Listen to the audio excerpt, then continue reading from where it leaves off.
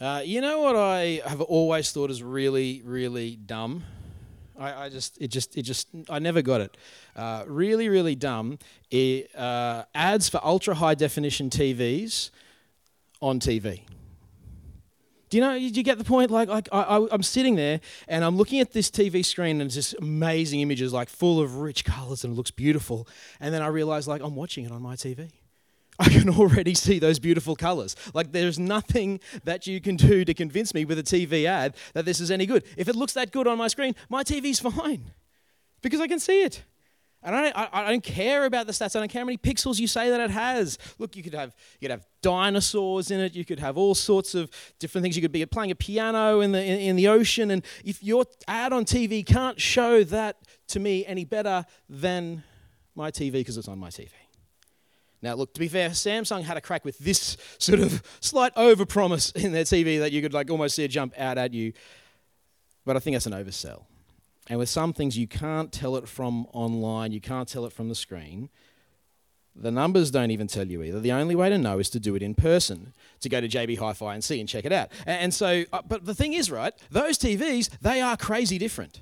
My parents, they had this sort of room, which was the old TV room, and then they sort of turned the formal lounge room, as they called it, into this my dad's NFL binge watching kind of room. This massive TV that covered half the wall. And you watch something on that and you're like, oh, that dude's got pimples.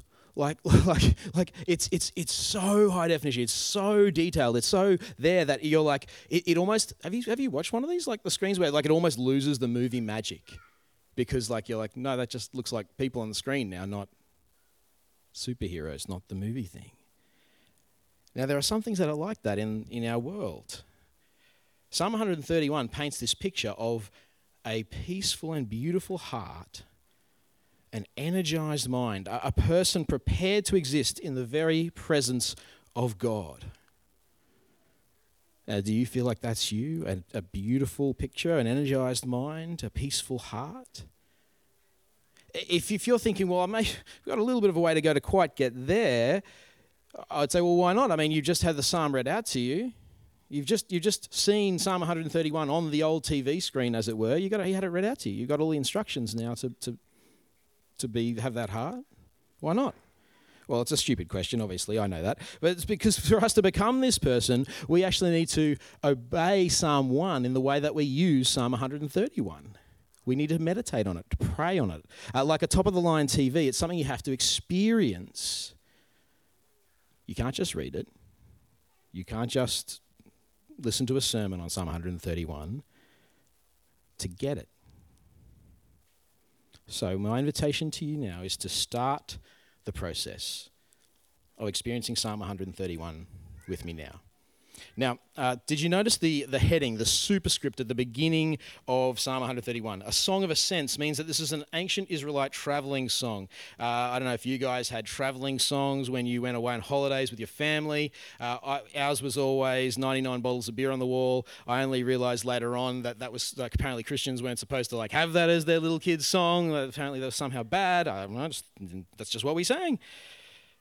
3 times a year, faithful Israelites needed a song. They needed songs to sing because they would go up to Jerusalem.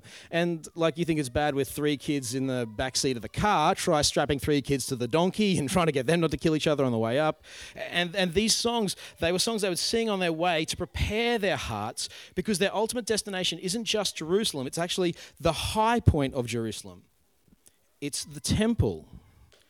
It's the temple where God lives.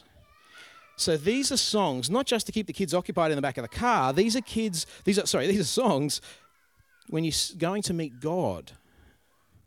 These are songs to prepare your heart to meet its maker. If you've ever thought about, hold on, what am I going to do when I'm going to meet my maker? What kind of things should I do to do that? You've got a bunch of psalms there in the Bible for this purpose, 120 and onwards.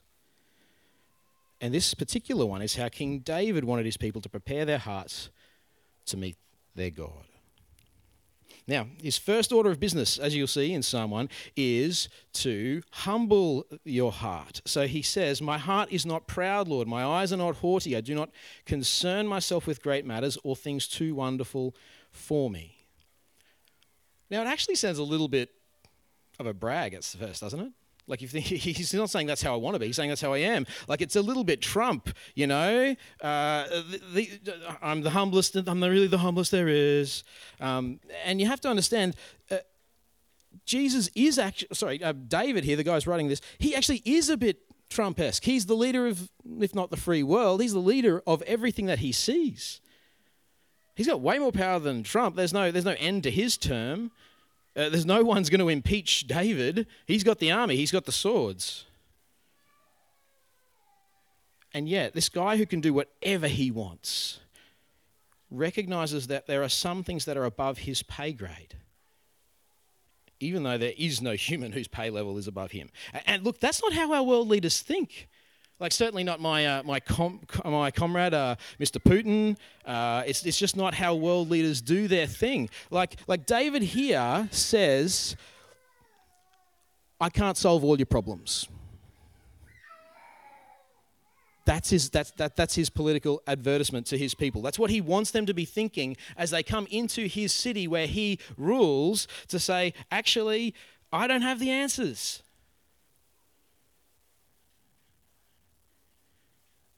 Now, for some of us, maybe arrogantly and sometimes maybe even foolishly, we do get ideas above our pay grade, and we get this idea in our heads that we are meant to have the answers to everything.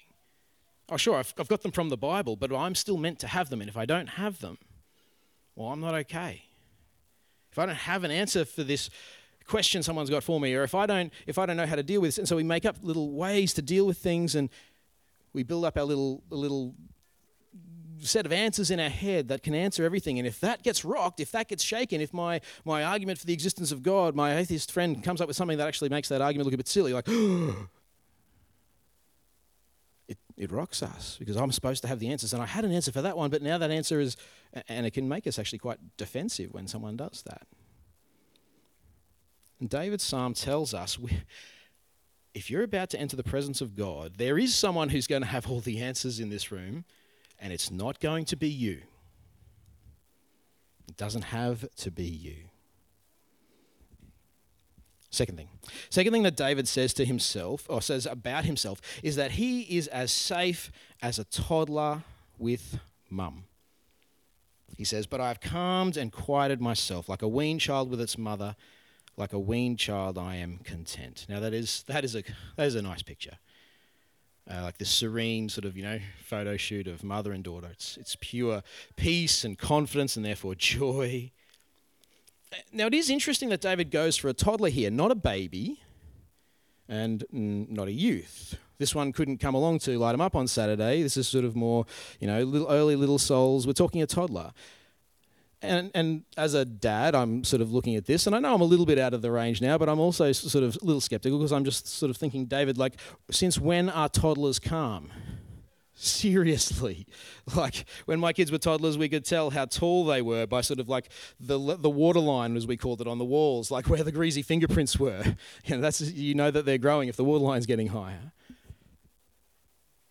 But toddlers can actually be calm, because the thing is, toddlers sort of have this way of getting away with lots of stuff when they're in public spaces, because mum will sort it out. See, this is the genius of being a toddler, and David has grasped onto this. He's grasped onto something about what Jesus said when he said, do not stop the little ones from coming to me, for to such as these belongs the kingdom of heaven. You must become like this little child to enter the kingdom of heaven. See, there is no one more confident than a toddler with their parent between them and the person they're poking the tongue at. Because you've got someone between them. Have you ever had a little kid poke their tongue at you, or maybe make a rude gesture at you, or worse, from a position of safety? You can be cheeky when you're a little toddler. Look, this is Princess Charlotte at age 4 while accompanying the royal family at the King's Cup Regatta. Life's fun when your granddad's the king. It's pretty good. Now, it's the presence of the parents that provides a security that lets her be silly, be curious, to explore the world, to get into everything. These toddlers get into everything because Well, they're just not worried about where food's coming from because mum. Because mum. Safe in the knowledge that when they get scared, they can run straight back to her. And David's saying, when I'm with God, I'm like a toddler hanging out with mum. I'm just not worried about anything because mum's there. Just not insecure because I'm with him. It's going to be okay. David tells his heart in order to soothe his heart. My heart's not proud, verse 1 and verse 2, I'm confident with God.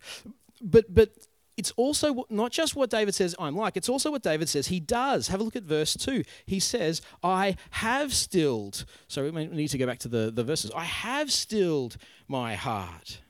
You see, the moment that inspired this psalm wasn't Zen peace, it was a time of turbulence. His brain's saying, oh, here's something that's come up. We need to worry about that. We need to think about all the possibilities that might happen. We need to think of 50 different ways to actually deal with that and ways to make that not happen. And then if I worry about it a little bit more, then I'll feel better because then I'll have at least worried about it. And it's not like I'm ignoring it. No, I'm being really responsible by worrying about it. And his brain is doing all of these things. Look, to be honest, David's heart was a mess. His love life was a mess. His ability to lie to himself in order to and then commit violent crime in order to cover up his messed upness of his heart was messy. And that's why he had to do the things that he does in verse 2. I, he says, have stilled and quieted my soul. He had to spend time doing this, thinking, oh yes, I should have a still, calm heart isn't the same thing as instructing yourself, instructing your mind about what to think and what not to think. Verse 1, I don't think about great things. Verse 2, I'm like a little kid. And then we'll get to verse 3, God's going to make everything better. We have to use this psalm. We've got to sing it. We've got to pray it. Lord, my heart is not proud. My eyes are not lifted too high. I do not think of things too great and too wonderful for me, but like a weaned child with its mother. I've stilled and quieted my soul like a weaned child with its mother. Like a weaned child is my soul within me. Sorry, it's from a different translation. O Israel, put your hope in the Lord from both now and forevermore. Say it over to yourself again. Tell yourself it. Tell yourself it again. Meditate on it day and night, like Psalm 1 reminds us to do. This is why it's so short. Psalm 131 is 100 green bottles standing on the wall. You can sing it to yourself 100 times. It's doable. And what will that do to you? You see, it's the experience of going to my parents' house and standing in the formal lounge room and seeing that big screen and going like, whoa, okay, I can see where the special effects aren't really adding up in that movie. You got to be there and experience it to get it. If you don't, you'll just have to take my word for it. It's not supposed to read like a textbook. We have to say this out loud repeatedly for it to do its work. I got a friend who prays in the mornings out loud. Just goes to a little room so no one thinks he's crazy and he can speak out loud to God. And it changes his prayer life. David knew that if all he ever did was listen to the thoughts that were floating around in his head, he'd be a bit of a basket case. If all of us now are listening to all of the thoughts that are going on around us, from advertising, from kids, from all of the things, all the little pressures, if we only listen to ourselves and the voices, we will be basket cases too. We have to speak to our own soul, instruct ourselves so that it will instruct us in turn. It's important to listen to your soul, but we also need to tell it things.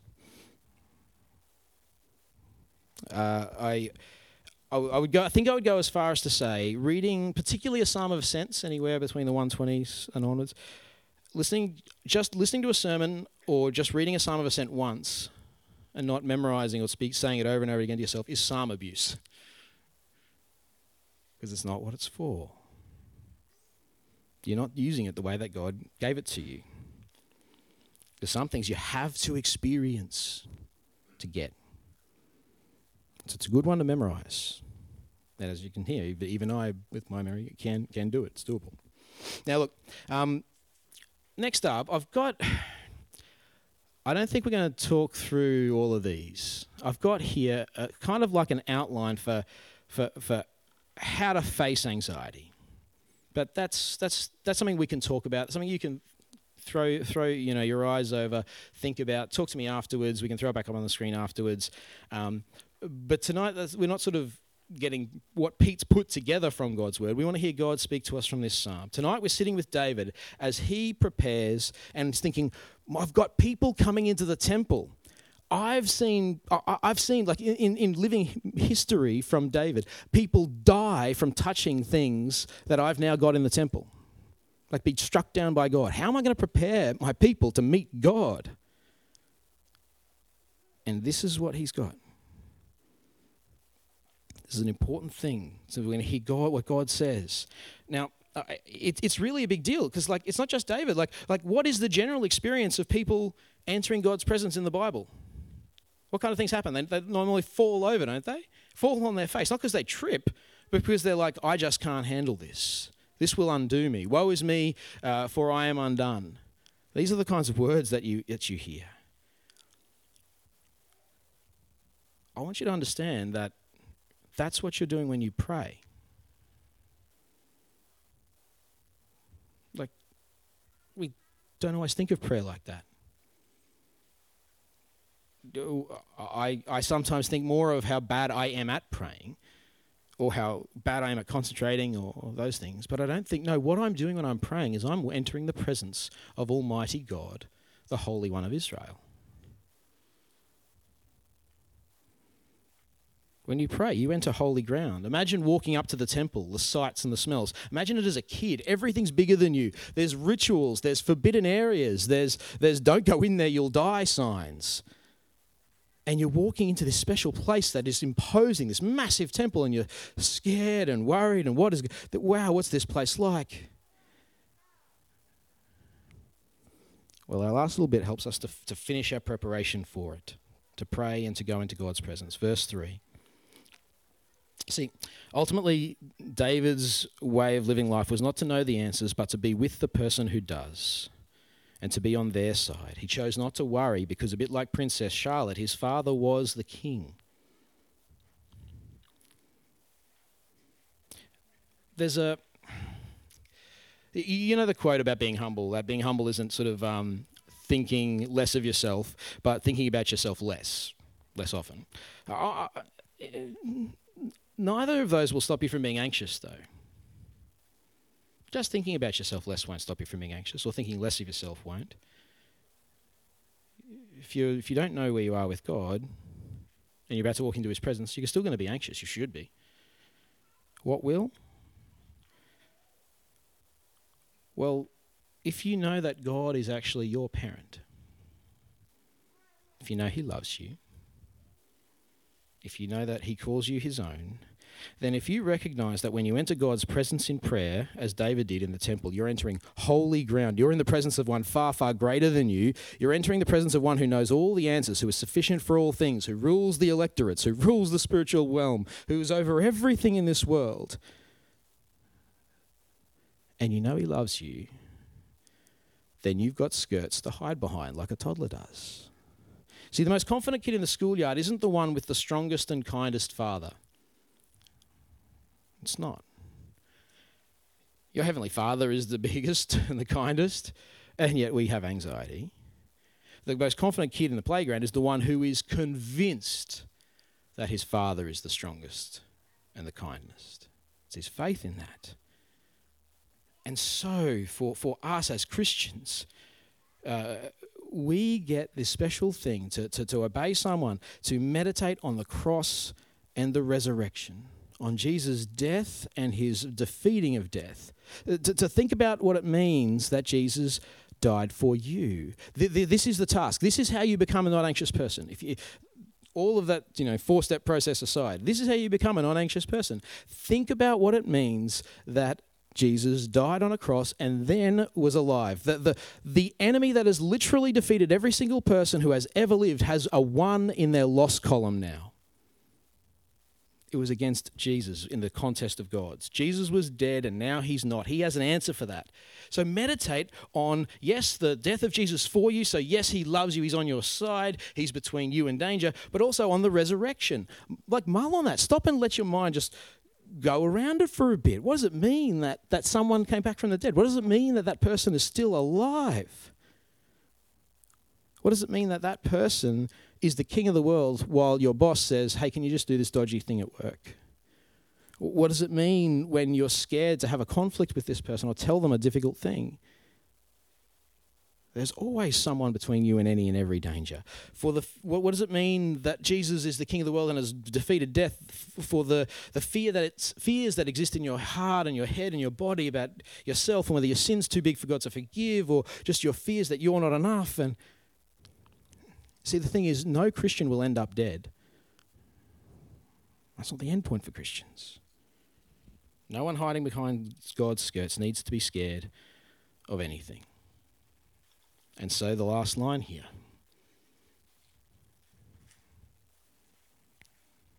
Put yourself in and amongst God's skirts. Put your hope in the Lord. Now, that's an experience thing too, right? That's not something you think of. That's something you got to do. So right now, in this moment, you get to choose what you're going to put your hope in. Right now, this very instant, you got to work out what's going to make things okay for you. And you get this choice to put your hope in the fact that God is King. And that will change you doing that right now. And then it will change you if you do it tomorrow morning when you wake up. And it'll change you if you sing this little psalm to yourself at morning tea. And it'll change you again if you do it before you go to bed. And we'll be less anxious. But more to the point, we'll be honouring the God who is our loving, generous, kind, and strong parent. Let's pray. Heavenly Father, it is a genuinely scary thing to actually do what we're doing now and pray to you. It is a dangerous place to walk. But Father, for us who are your children, it is the safest place for us to be. Father, we ask, Lord, that you would give us the ability to trust you and to walk into your presence regularly in prayer, that we'd put our hope in you. Father, we ask that you would assist us in calming our hearts by meditating on your word, by bathing in it, by repeating it over and over again, by embedding it into our systems, by making it real to us. Father, please save us from feeling secure because of the things we know about you, or even how many times we read this psalm or any of those things. But Father, give us the wisdom to be secure because we know that you love us and that you've defeated death. God, it was a very real thing that happened on Mount Carmel. Thanks for the kids' talk. Thank you, Lord, that you are the strongest and we can put our hope in you. Father, it was a powerful thing to sing together, the songs of how all our hope is in you and you are everything and that you will overcome. Father, help us to remember the songs, to sing them to ourselves, to remember the story, to meditate on your word day and night this week, so that we would remember just how big and strong you are and be the kid who is convinced that our dad is the strongest in the schoolyard. God, we pray this, yes, for our blessings, to banish anxieties from our hearts, but Father, even more so, that we might be fit to walk with you and to be with you in your presence, prepared to live with you and have great joy with you forever. In Jesus' name, amen.